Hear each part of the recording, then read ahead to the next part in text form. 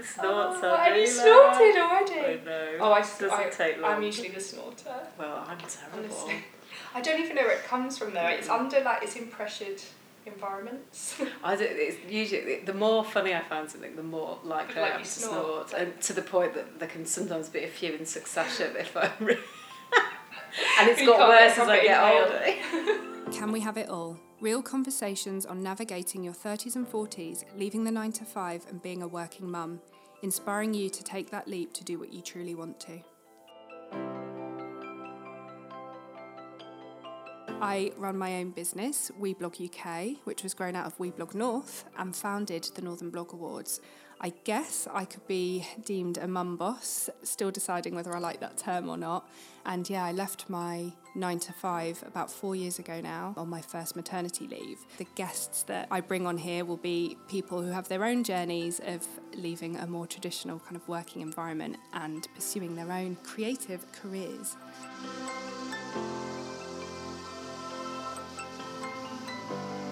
Keep in touch and find my blog and other channels at hollygoeslightly.co.uk.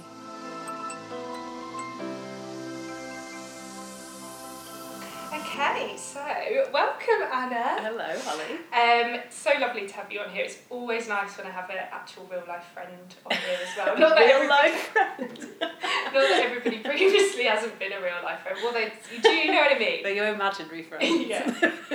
Well, actually, I do feel like, just jumping the gun a bit, that probably leads on nicely to how we met. Yeah. Which was that I very much pursued you to make you my friend. And here we are. You did it in a very pleasant way. You made that sound slightly creepy, and it wasn't. I'm so glad, because I always do worry that it was a little bit creepy. No.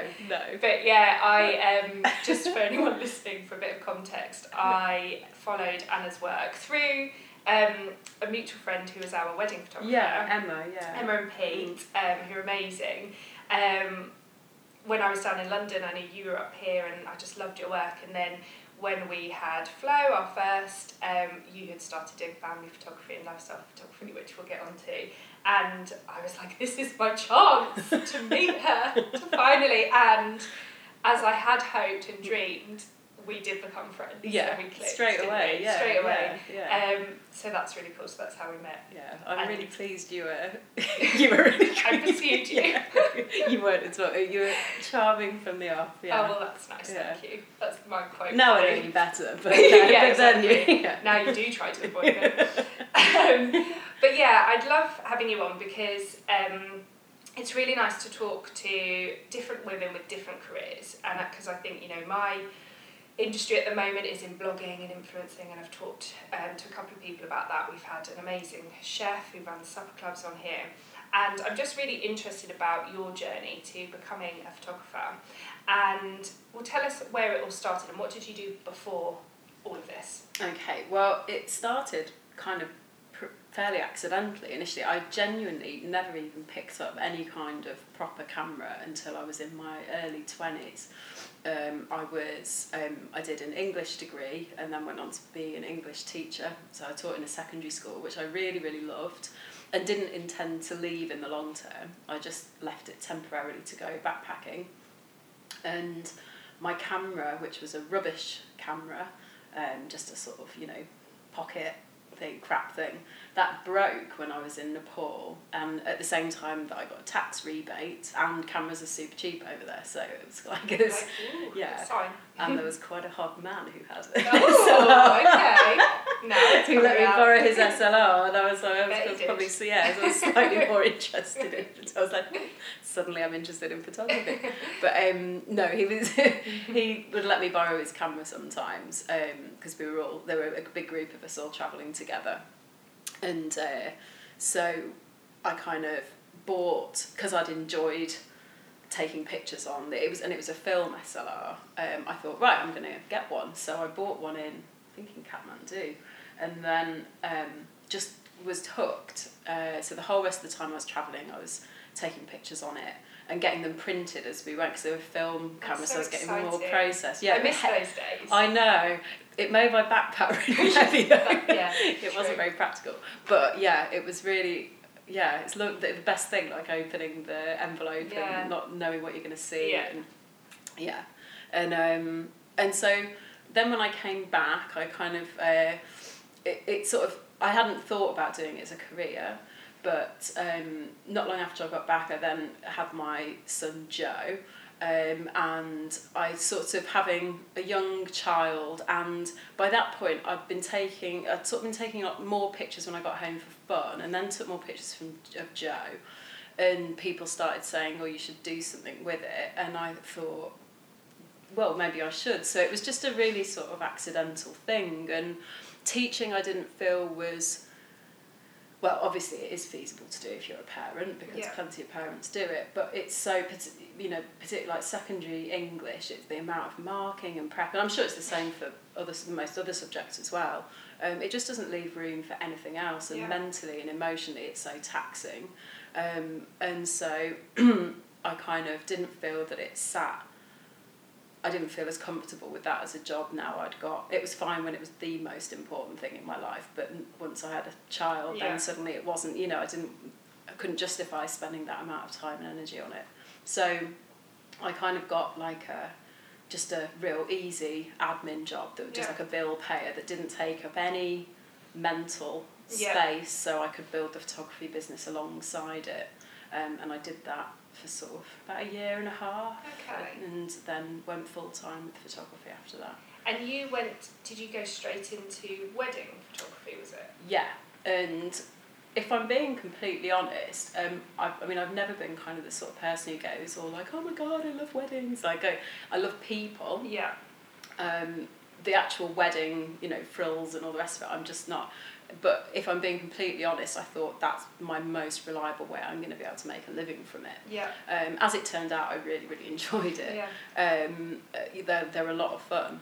But I kind of thought that was my best route in terms of making a living. That was my best chance. And I think you quite quickly, I don't know whether it's conscious, probably not consciously, stamped your style onto wedding photography, because I remember that, when I came across you, it was quite unusual to have that kind of reportage, very documentary style wedding photography, and not so much the kind of posed, pictures. So was that something that you kind of went out with deliberately, or was that just the sort of photos you were enjoying taking? I think I was probably quite lucky in a lot of respects, in that myself and a handful of others, because this is going back kind of 12 years, and now documentary wedding photographers are everywhere. It's sort of, no one is surprised at having natural wedding photographs, but 12 years ago it wasn't really. It was sort of things were changing, and there also weren't that many female wedding photographers either. It was largely a male dominated industry. Some would argue it still possibly is, but there's a huge amount of us now, really, really amazing female photographers. So what made us perhaps special back then, it was, I think, well, hopefully my pictures were all right, but as well, there was a lot of being, I think I was fortunate to start then, when a female photographer shooting in a relaxed style was more of a rarity than it is now. And I think people, just feeling more comfortable having that sort of style. And but it was, sorry, I've completely forgotten the question. No, I just wobbling it's up. you developing your style, and I think like you say, it was 10-12 years ago, and it was incredibly unique back then. But I guess it was nice to go into a career where you were kind of being yourself, I guess, and enjoying what you're doing. And that being the sort of thing that it was, people were booking you for, so it was nice. But you know what, I still think I think that's such an important thing in any business, is to not necessarily pay attention to industry trends, but just kind of shoot how you want to shoot, or set up your business in whatever way you want to, whether it's photography or anything else. I think people will always latch on to things that are genuine. They can tell when something's sort of like affected, or it's just being made because it's like the new trend, or whether it's actually how someone really genuinely loves to do something. So, and I think people sniff that out. I agree, and I do think there's business for everybody, isn't there? I feel like, especially in the way that we can market these days and reach people, I do think, there's an audience for everyone. So even Yeah. if it isn't the most kind of on-trend, popular train that seems to be, you know, everybody wants, then there will be an audience for your niche as well. And I think, I guess that was shown 10, 12 years ago when this kind of photography was starting, and now that's become way more the mainstream. This is the thing, I think. It's interesting because when I first started, that was how me and a few others wanted to shoot kind of naturally. But then it sort of became like the sort of, you know, that's what it was sort of, I hate the word, like trends in the industry. Yeah. That's sort of like alternative photography. But then you get a lot of people trying to shoot in that style if it's not their natural style. Yeah. But actually the thing is, it's not that that's the best way to shoot. Actually there were always have been and always would be plenty of photographers who still shot in like a traditional style or an elegant style or a very pose style that were doing and still are doing incredibly well, producing amazing work with really loyal clients. Yeah. They didn't, just because the industry suddenly went, oh, this cool new thing of like more relaxed photography, doesn't mean that like, okay, so now all photographers have to shoot that way. Yeah. And I think it sort of works both ways. You know, you can, don't be too much of a slave to sort of what's the sort of hot new thing in your industry. By all means do if that's what you would actually choose and always would have done, whether it was the cool thing or not. Yeah. But there'll come a time when it won't be cool anymore. Yeah. You know, everything's transient in Absolutely. business, and I think to sort of, once you start trying to follow particular trends or fads, it might serve you well in the short term, but you're kind of going to come a cropper in the long term because nothing stays the cool thing for very long. And indeed there was like a sort of backlash against that, and things are, you know, so it's kind of, I think the main thing is to just really try and pay attention to what you personally enjoy and what feels right to you. And like you say, there is enough business for everyone. It can feel like there's not sometimes, but there is. Just as people, like with friends, there are enough friends to go around, you know, so you're not going to be everyone's cup of tea. That's absolutely fine. You don't need everyone to be your friend. No. You just need some people to you know, seek people out. Yeah, you just really want them to to be your friend. Just pursue them for a little while, and it will happen. Exactly. And so you do that, you hunt those clients down. Hunt them right down. Don't take no for an answer. I'll do a separate podcast on that another time. But no, yeah, I think it's just people, it's so difficult to not feel that pressure to kind of conform to whatever the industry is shouting about at that time.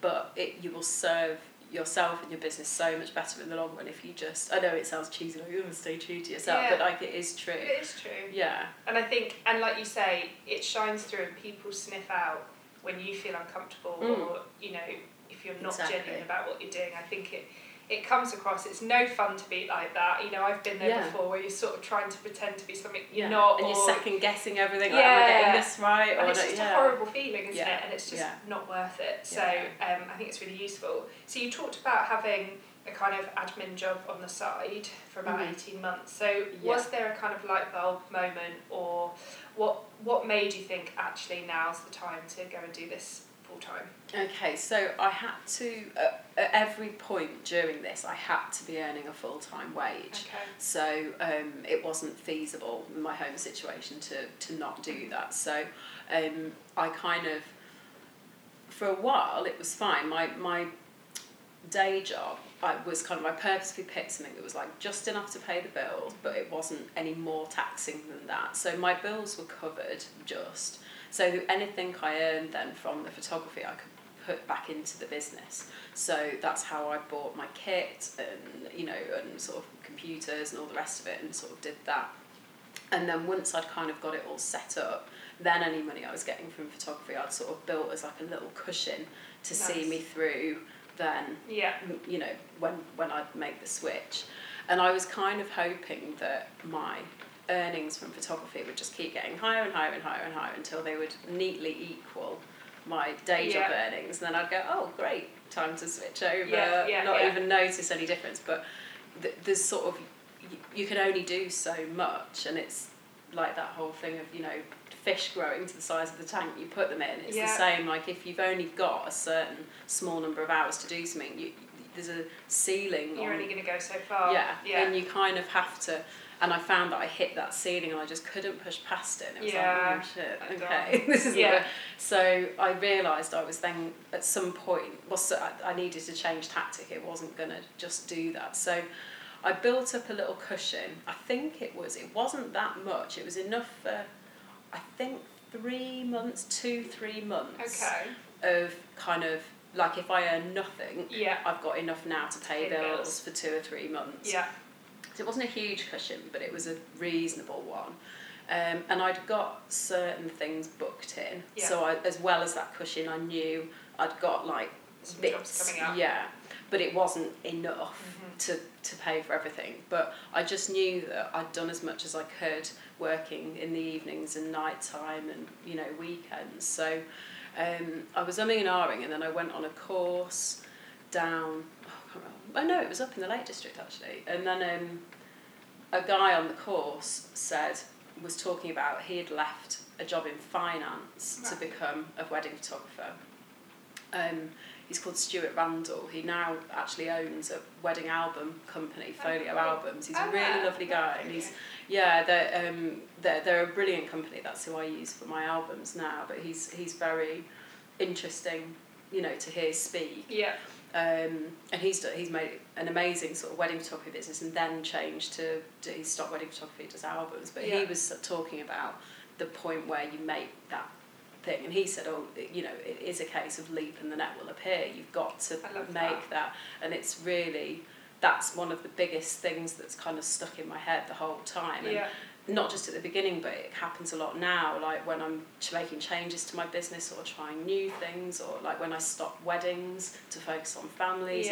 That there's not just one point where you have to make that leap in your own business. As you know, there's lots of points where you have to have a bit of a leap of faith.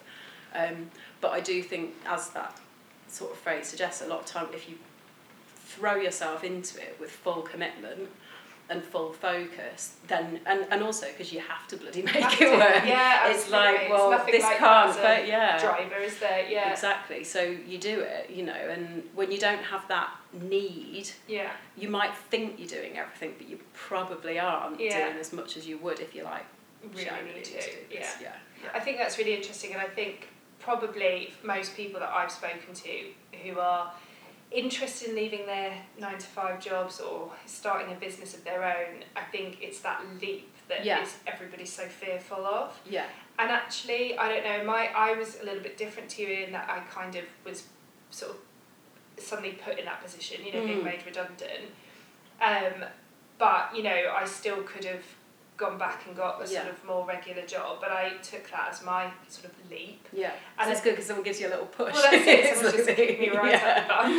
Get out. But I do think that until you are in a position where you can say yes to more things, where you can, you know, explore ideas, have meetings, talk to people, that's when, for me, I think the magic happens. And absolutely, like you said, when you're, you know, even if you feel like you've got loads of time or flexible time or evenings and weekends, you do hit that ceiling and there's only so far you can go, and you do have to say no to things and you know, have to work around your main job. So I think, taking that leap is the hardest bit, but it's also the most exciting bit because you can start to actually get somewhere. Yeah, and I think as well, one big bit of advice that I think relating to that leap, because I think you're absolutely right, it's fear of that leap that I think stops a lot of people from making a change to their career or their lifestyle or whatever it is.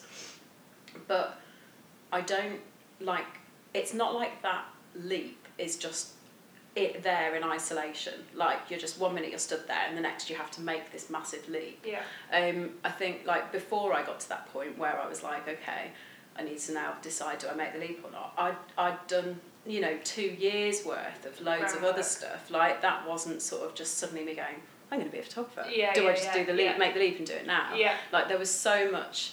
And also, like I say, it's not like once you've done it, it's like, well, that's done then.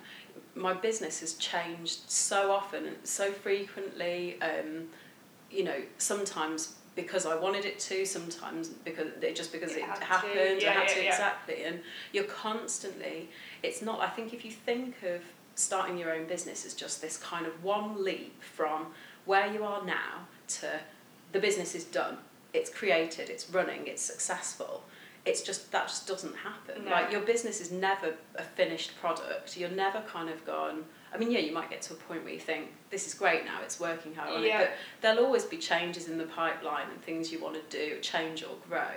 So, and I think if you think of it in terms of this big leap from where you are now to where you hope you will be in 5 years, it seems so overwhelming and undoable that you just like, you don't do it. It's paralysing. Yeah. It's, you know, and I think instead, like you just said a minute ago, it's about doing like lots of the little things. I think if it's more about just start to do more of what you enjoy. Yeah. It's just little things or like little steps towards it. Don't be thinking about what it's going to be like when you're running your own business. Yeah. Just think, what do I want more of in my life, and Yeah. how can I start doing a little bit more of that? And it could be just like an evening class, or it could be just like, you know, little bits. Or, you know. But each thing leads on to the next thing, which leads on to the next thing, which leads, and also it often the thing that the route you think you're going to take isn't like, so after a couple of steps you might go, oh, actually I've noticed this now, and you kind of it branches off. There are lots of different routes, and that's what I mean when I was saying about being able to say yes to things, because you know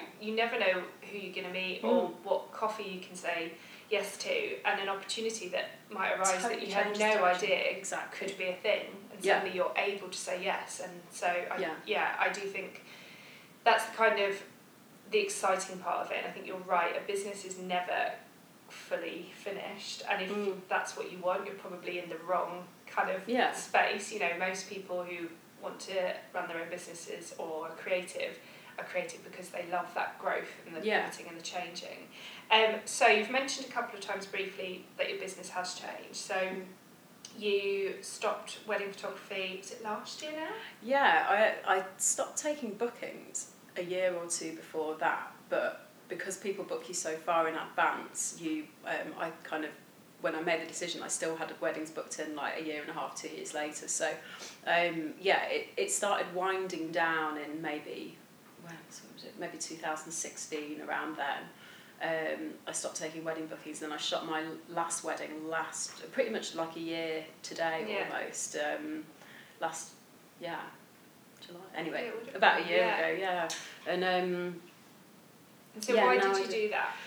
A combination of realising I've been shooting families for quite a number of years alongside weddings, and initially it just started that couples who I'd photographed then went on to have families, and then I'd shot their wedding and they'd ask me back to do, you know, family pictures with their kids, and I just loved it. So it was, again, like talking about how you don't expect your business to change. Like I just found that I really, really enjoyed that. And then when I was shooting weddings, I kept finding myself gravitating towards the kids because I found them the most fun to photograph. Just realising that actually this is what I'm really enjoying. Plus weddings is, you know, so many weekends, and I started after, you know, 10 years as a wedding photographer. It's a long time. You know, a lot of wedding photographers don't do it for that long because it's crappy hours, you know. And it's hard to sustain in the long term. Not for everyone, but you know, many people find it tricky to sustain in the long term, those kind of hours, particularly if you've got kids of your own. It's a young girl's game. You know, you're still young. Wow. We both know that's not true. But I'll take it. And so just wanting more time with my own kids. Again, designing the business around how I want my life in general to be. Not just, my life isn't just my business. I want to have time with my children, and I want to have time just to do nothing or other things. Or just have fun. It doesn't. So I stopped shooting weddings now, solely photograph families. I do some commercial work as well, sometimes small independent businesses and brands. And then I do a lot of education for other photographers as well. So I do like mentoring and workshops for photographers who are setting up their own businesses to help them do that. Well, and I think it's like you were saying, you know, you've taken that leap to be a photographer, and then further along your journey, you've created steps to then take that leap to you know, do family photography. And I think, like you said, there's all these little kind of pivots, I guess, and changes.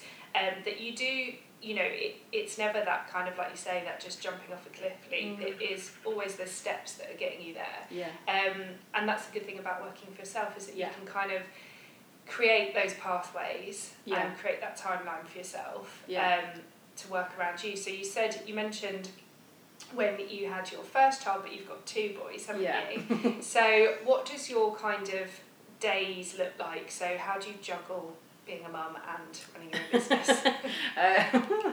Well, in a fairly chaotic way, I think. Yeah. It was, but no, I mean, I'm a single mum. My eldest son is Joe. He's 14. Ooh, Yeah. proper teenager. Yeah. And is that enough said there? And my little one Huey is 4, nearly 5. He'll be 5 next month. Well, just over next month. And yeah, so Joe I have with me sort of 12 days out of 14. His dad has him every other weekend. So all weekdays, in terms of like my typical weekday, Joe's always there, my 14-year-old, being hormonal all over the place. And then Huey, his dad has him half the time. So some weekdays I have him, some days I don't. I always have at least one child there. Yeah. But Joe's obviously at an age now where he's sort of, you know, he dresses himself and he's kind of requires less. Well, yeah, there's a lot of whinging, but he requires less sort of like practical maintenance. Yeah. Whereas Huey's obviously at the age where, you know, he needs constant attention. So, I mean, mornings generally it's just a sort of rush to get them out of bed and dressed. And Joe cycles to school, he gets himself to school. Huey, I drop at the childminder. He starts school in September. Yeah. But I would drop him to the childminder who lives around the corner. And then, work for the day at home or go out to shoots if I've got them. And then at sort of around 4, then collect Huey. And then my time from sort of 4 till Huey's bedtime, which is, well, supposed to be 7. Varies. Is sort of my time with the kids. Probably slightly more focusing on Huey just because he takes a bit more attention. We'll always make sure we have dinner together. And then once Huey's in bed, then I've got time with Joe, and you know, we can chill together for a bit. If he can tolerate getting around me, or vice versa. Fair. And so, are you quite good now at your evenings being your evenings? No. No. In an ideal world, I've become much better at setting boundaries and realising that I kind of need like a separate space to work. I need, you know, this is the computer's going off, this is my time with the kids. But I guess I'm good at like between say 4 and 7 at least, or a bit later if I do something with Joe. That's just my time with the children. Yeah. And I do have Huey on Fridays as well, so I do have time with them. But what I'm terrible for doing is once Joe Huey's asleep and Joe then wants to go and do something else, I often go back to the computer and work. But I do find that I'm quite creative in the evenings. My brain switches back on again a bit at about 9. So it's probably not the best, but often I can kind of get into a bit of a groove with it then. I'm a bit like that, a bit of a night owl. And I think this is the thing, if you're looking to work for yourself for it to be the kind of easy option or the less hours, like it's not the right path for you, because you definitely don't work less. You might work more flexibly. But, you know, often, especially in those formative years of your business, and obviously depending what business is, but often you will be working in those spare moments and there's always more work to do.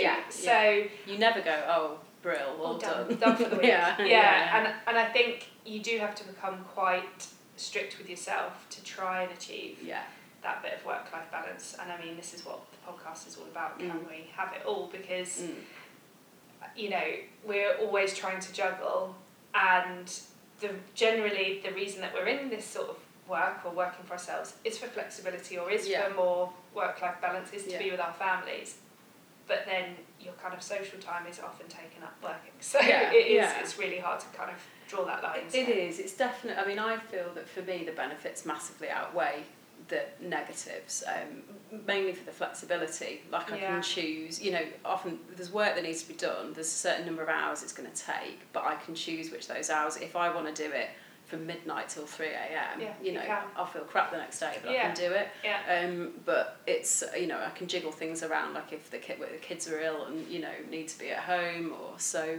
It's, and now in the summer with holidays and things, I can kind of, I'm not relying on someone approving annual leave and things like that. Yeah.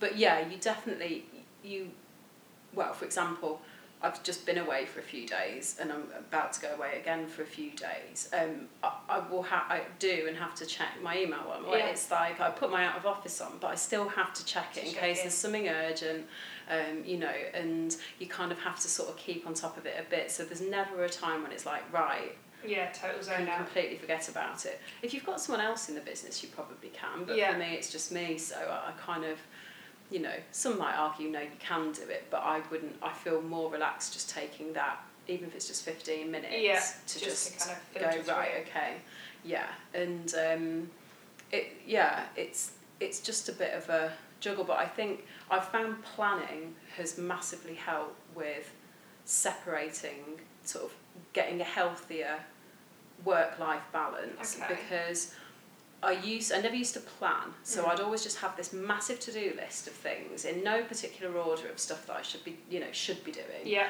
And I'd just look at this list constantly, going, oh my god, and adding to it. Yeah, and like and not really being sure what order to do it in. Whereas the last sort of few years, I've become really good at planning. So I do annual planning, quarterly planning, monthly planning, weekly planning, daily planning. So I kind of break them all down. Yeah. And it's all sort of prioritise it, so I no longer have one massive, great big master to-do list. It's all different sort of, and it's all prioritised, and it's all in goals, and it's all been planned. That's so there is stuff that I know I could be doing, but it's in next quarter, so I'm just not. I'm thinking, well, do you know what? Yeah, I could be doing it, but I'm not going to now. Yeah. So as long as I like that. And how do you physically plan? Do you use an app, or do you use your desktop, or do you? Really, writing? I kind of design my own little system for it, really. But I do use, it's not particularly environmentally friendly, but use recycled but post-it notes. Nice, because rather than writing on a list where it's just like a long list, it's hard to see like what the priority is, which things need, you know, and if you add things, and even if you do it digitally, so you can insert, it's still just it just something about looking at this page full of things, whereas writing separate notes on separate post-it, and you can then move them around and rejig the order, and I separate them out into different months, and it's really dorky, but it massively helps. I mean, this is obviously why we're friends, because I'm a post-it. I mean, I'm sat here with my giant kindred thoughts. Exactly, my giant post-it pad here, and I'm the same, because I do think things obviously do slot in, and as much as you might be organised, you might have to redo things, and that's a really nice kind of visual way of doing it, so I love that. Okay, so what does success mean to you now? Well, it sounds really cheesy, but to be honest, I mean, it kind of changes so often. I think it's just whatever makes you happy, surely. You know, if you feel happy, it doesn't really matter what your work's doing or your money's doing, or, you know, and that'll be different for different people. You know, people are happy in different work situations, different friendship situations, different relationship situations. Everything's so personal, and you change all the time, so kind of what success might have looked like to me a year ago isn't necessarily what it looks like to me now. My main barometer excuse me, is just, do I feel happy? And if I don't feel happy about something, whatever that is, whether to do with work or otherwise, then I'll try and do something about it to, you know, make it better or change it. So that's cheesy but true. Like, I just think, surely that's all we all want. Thing. Yeah, absolutely. Is just to be happy, and just to listen to that and listen to your gut with it. I think that's really important. Not what you feel like you should be doing, or what your mates are doing, or your parents or say you're doing, or everyone exactly. It's just, and there's no, and even if it makes them happy, that's not to say it'll make you happy. You know, and sometimes the things that you think you're going to really enjoy are a bit of a letdown, and vice versa. So I have a fairly experimental attitude to life, and I love that. I kind of think, well, I'll try it, and again, like we were saying before, it's not very few things are just like one massive decision. There's like little bit you can try, and I love that you use the word like pivot before. It's not about constantly rethinking whole goals. It's being like just taking the next step and just pivoting on it slightly, or like just reading the situation, your response to it, your opportunities, and keeping your kind of like receptors open to stuff. And it's funny, once you start doing more of what you actually enjoy and what makes you happy, all these funny, you suddenly start having like weird conversations with people where something happens or this, and everyone I know says the same, like it's true. It's like, I don't know without getting all really new age on it, but it's like you kind of open up a new frequency and you start noticing things and opportunities start coming your way. But if you're closed off to it, you don't see them. I don't think it's that like, you know, suddenly it's like this magic thing and you're magicking all this stuff towards you. But I think it is what they say, that sort of what you give out, you get back, and you're more in tune with it. You notice it. Those things probably still would have happened, but you would just overlook it. You know. And it's like they always say with, you know, the thing of like noticing. If you suddenly say, okay, now try and go, oh well, someone mentioned that the other day, and suddenly I'm noticing it. It's not that those things have just magicked into your life. They'd have gone past you anyway. You just wouldn't have noticed them because your mind hadn't been. And I do think that when you start just doing more of what you love and what you enjoy, and just following what makes you happy a bit more opportunities to build on that just start. Well, I don't think more opportunities happen. You just notice them more, and you're able to act on them more. So if I was to ask you where you'd like to be in 5 years' time, is that more of the same? Happy? And see, you know, you're quite open to, you're not in a fixed place of where you think your business should or you want it to be? No. I've got things, I mean, I do, like I say, I do plan, I have yearly goals, because I think that's kind of short term enough that I know what I want to be doing, what I need to be doing in the next year. And I do think like 3 to 5 years in terms of very loosely, in terms of but even then it's not so much what do I want to be doing, it's how do I want to sort of feel, I guess, or if there are any big changes. But I don't plan in any detail based on kind of like 3, you know, longer than that. I think it's good to have that idea, but I'm very aware that in a year's time that might be different, which is why I think it's important to plan yearly, because you can make these 3 to 5 year goals, and it's good to do that because it gives you a sort of a bit of a spark and excitement and something sort of a bit sparkly and far, you know, sort of like exciting, just out of your reach, to work towards. But you kind of need to break that down then into like annual goals, and then break that down into quarterly, and because even the annual goal will seem intimidating and undoable, which is why you've got to break it down. Just start taking those little steps, and you'll probably find as you go that those goals will change or take you in different directions. But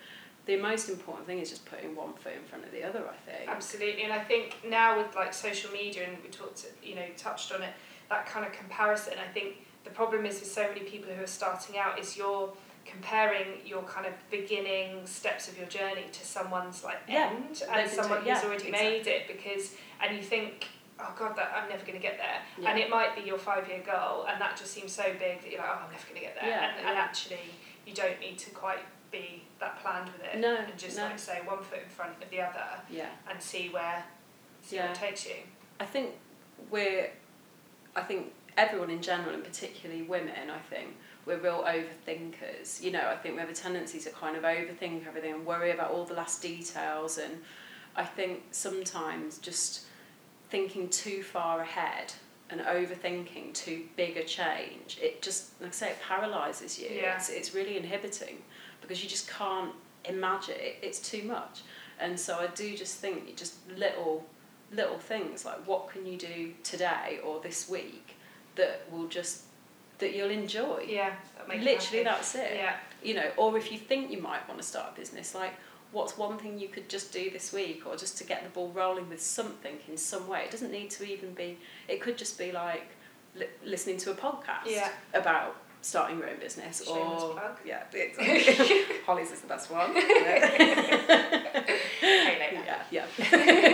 And you know, or just, it doesn't have to be these big overwhelming steps, or it could even just be like thinking what name you might call the business. Just you don't have to decide or register it, but just think, oh, this week I'm going to have a little daydream about what it might be. Mood board or something. Yeah, exactly. But then once you do that one thing, it'll suggest something, and before you know it, you're like, oh, I'm kind of doing it now. Yeah, that's it. And I think loads of people don't realise that they probably are doing it. You know, they think you're already doing it. It's all the focus on that big moment where you go, oh, I'm leaving my job or whatever. But actually, if you think about it, you probably have been taking those steps. The fact that you're even thinking about it means that you're in those steps anyway. So it's probably not as far flung as you think it might be. And it's one of those things as well where, like, if you're seeing like the taking the plunge to going full time as being like the end goal, then you know what's going to happen is you'll take the plunge and you'll go, oh shit, this is actually just the beginning. Now I've got like this other big thing to do. So it's kind of like never end. So I think definitely don't think in terms of like final goals. That it's just a series of steps that probably won't ever really end. You're just decide what's the next step, and by all means look a couple of steps ahead to think, where might I want to be focusing my energy right now, but it's really just a step at a time. Same with anything. You know. I love that. I feel like I could talk to you for ages about this. There's so many like things going on in my head. I feel like we'll have to have like a session too. But just to kind of finish off on a few more kind of quick fire, but not quick fire. But what's the best and worst thing about working for yourself? I think best thing, like we sort of said, is the flexibility, not having to have someone else's approval to do something. If I want to change my business, I can. If I want to, fiddle around with my hours, then I can. And designing it around my family and me, that's what sort of a personalised job, I guess. The hardest, again, like we say, is just not being able to switch off from it fully. It would be really nice sometimes to go, do you know what, I'm just not even going to think about it or do it. And it's constantly like, it's like a little screensaver in your head. And it's kind of, but, ultimately, you enjoy, every job's got its crap bits and good bits. It's, you just have to think, on balance, which is and I find the benefits outweigh it for me, but it's not for everyone. I think the uncertainty as well of you're not having a predictable income, actually, I think that is, I'm not going to lie, that's not great, and some people cope with that more than others. I know some friends are like, I would never want to not know what my income's going to be each month, but that's kind of like you say, there's pluses and minuses to everything. How do you personally, I mean, we've talked a little bit about it, but is there something that you do to try and achieve that work-life balance? Yeah, I think realising that it doesn't exist is like the first thing. There's just, I think balance implies that it's like a 50-50, that it's this sort of equilibrium where everything feels really calm and your time at home is calm and your time at work is calm. I think it's just a bit of a, like, not on this NOMA, but I just think it's a bit of a kind of, it just doesn't really exist. I think really good advice in terms of, I know it's often an advice given to like kids who won't eat their greens and things, so they say they're trying to concentrate on what they're eating in one day, like think over the course of a week, are they getting enough of each food group, etc. And I think it's kind of applicable to this as well. Like some days you're probably going to neglect your business a bit at the expense of something else. Other days you might feel like you've neglected your family at the expense of your business, but on the whole I try and pay attention to, over the course of this week or over the course of this month, have I given reasonable time to both? And if I feel like, actually, no, this is becoming a bit of a pattern here, then I'll try and do something about it. But I don't beat myself up anymore if, like, one day I just have to work loads, and, or one day I just go, I'm having a day off. I really love that, and I think that's like a journey that I've been on this last couple of years as well, and I've definitely sort of reaching that place where,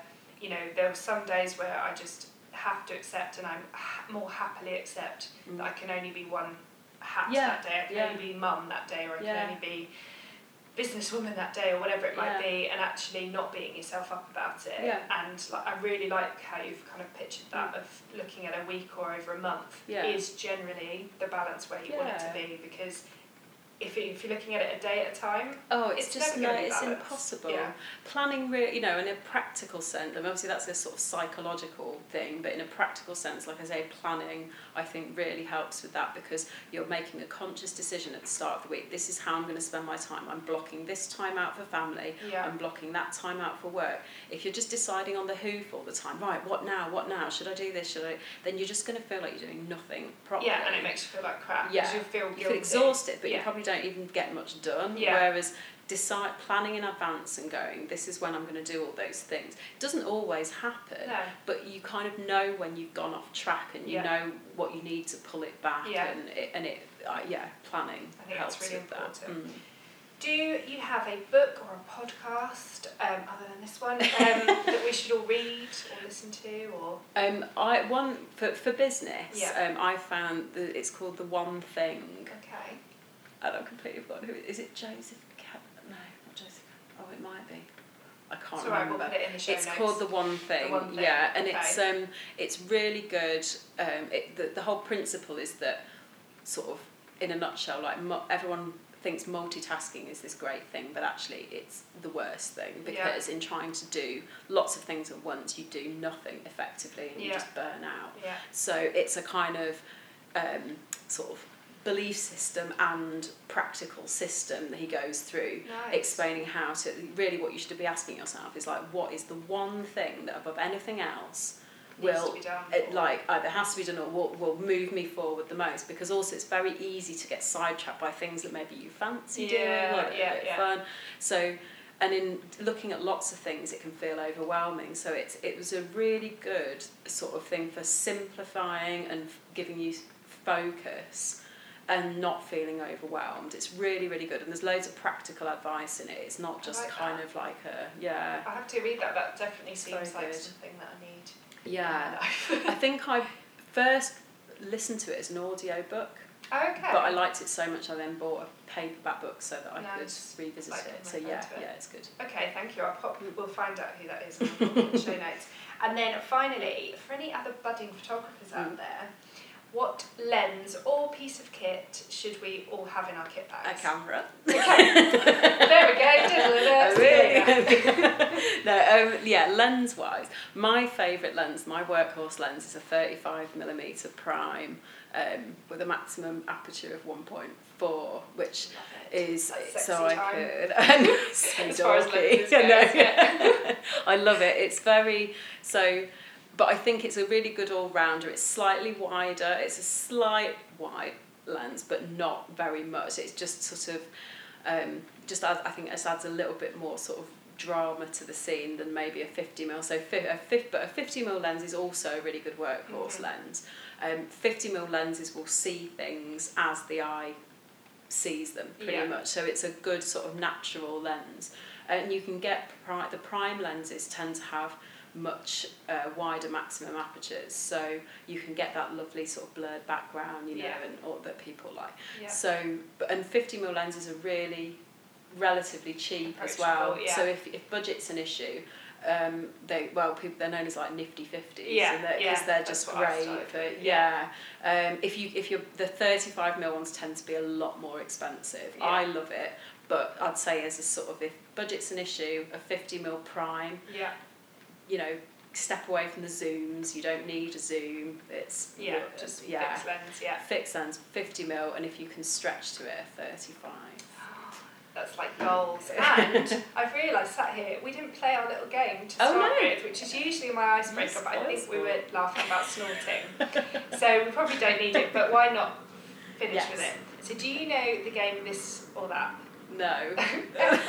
Nobody ever knows this game. So I'll say two things and you have to pick which one it would be. Oh, okay. So like tea or coffee. Tea. There we go. Yeah. Simples. Okay. Peanut butter or jam? Oh, both together. I eat them together. I know, I love them together. If I had to choose peanut butter though. Always. But I do. Because you can go sweet or savoury with that too. Yeah, I used to eat them out of the jar. I know I do. Crunchy or smooth? Crunchy? Yeah, obviously. Chips with ketchup or chips with gravy? Ketchup. Ooh, controversial for a northerner. White wine or red wine? Red. Night in or night out? Out. These ones. Beach holiday or snow holiday? Oh. Snow. Yeah. I can see you in the snow. I like snowboarding, but I just can't do it as often as a beach holiday. That's the thing. Beach is enjoyable and easier to do, but I do love snowboarding. Yeah. So, yeah. 5-star hotel or camping trip? Camping. Work or play? Play. Digital or analogue? Well, you see, I want to say analogue, but actually I shoot digital. Yeah. But I took actually, when we went away for a few days, I took like my Polaroid, and there's just something so nice. Yeah. So, yeah, like at work digital, but actually analogue is just nice. Love and the joy of it. Yeah. Natural or posed? Natural. And finally, toes for fingers or fingers for toes? I don't understand. Would you rather have toes instead of fingers? Bloody hell, Holly. I like how you saved that one till last. or fingers instead of toes? Oh God. Can you picture it? The fact that I'm wiggling my fingers. Super creepy. Oh God, it would have to be fingers for toes. I definitely wouldn't want toes on my hand. It would affect your photography work. It would, but also my toes are a bit finger-like anyway, so I've kind of already got that going on. I can do this. Mine out. Can you separate your toe? Yeah, look, I'm doing it under the table. Yeah, look. Can you wave your little toe like that? You're as deformed as I am. Look. Oh, look, we can almost interlock our toes. Oh, that's weird. I bet you didn't expect this to happen. Neither did I. I can. And look, Kiwi gets really freaked out when I wave my little toe at him. Well, this is a pleasant surprise. I know. Oh, look, see. We'll have to have more toe our adventures. Friendship was meant to be. We've like bonded with our minging toes. So I feel like on that note, we should probably end. And sorry, guys, listening. But to finish, where can we all find you? Oh, not like physically. Yeah. I mean, I found you. It took a long time. But in the digital world, how can we find you? How can we book you? Okay. There's my website, which is annahardy.co.uk, and I have Facebook. I have Facebook and Instagram. They're both the same handle. It's Anna Hardy Photo. I think that's it. Fab. Yeah. And on that sort of fingery, toey note, that's weird too. I'm going to wave my toes in. Let's bye wave our now.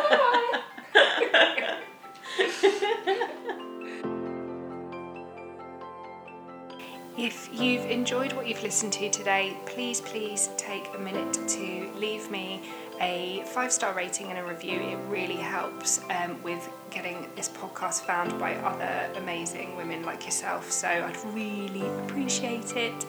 And if you have any questions that you want answered or that you'd like to submit for future episodes, then please get in touch with me. Check out hollygoeslightly.co.uk for all my social channels and just ping me a DM with your question, and it can be anonymous or I can shout you out. So send your questions in.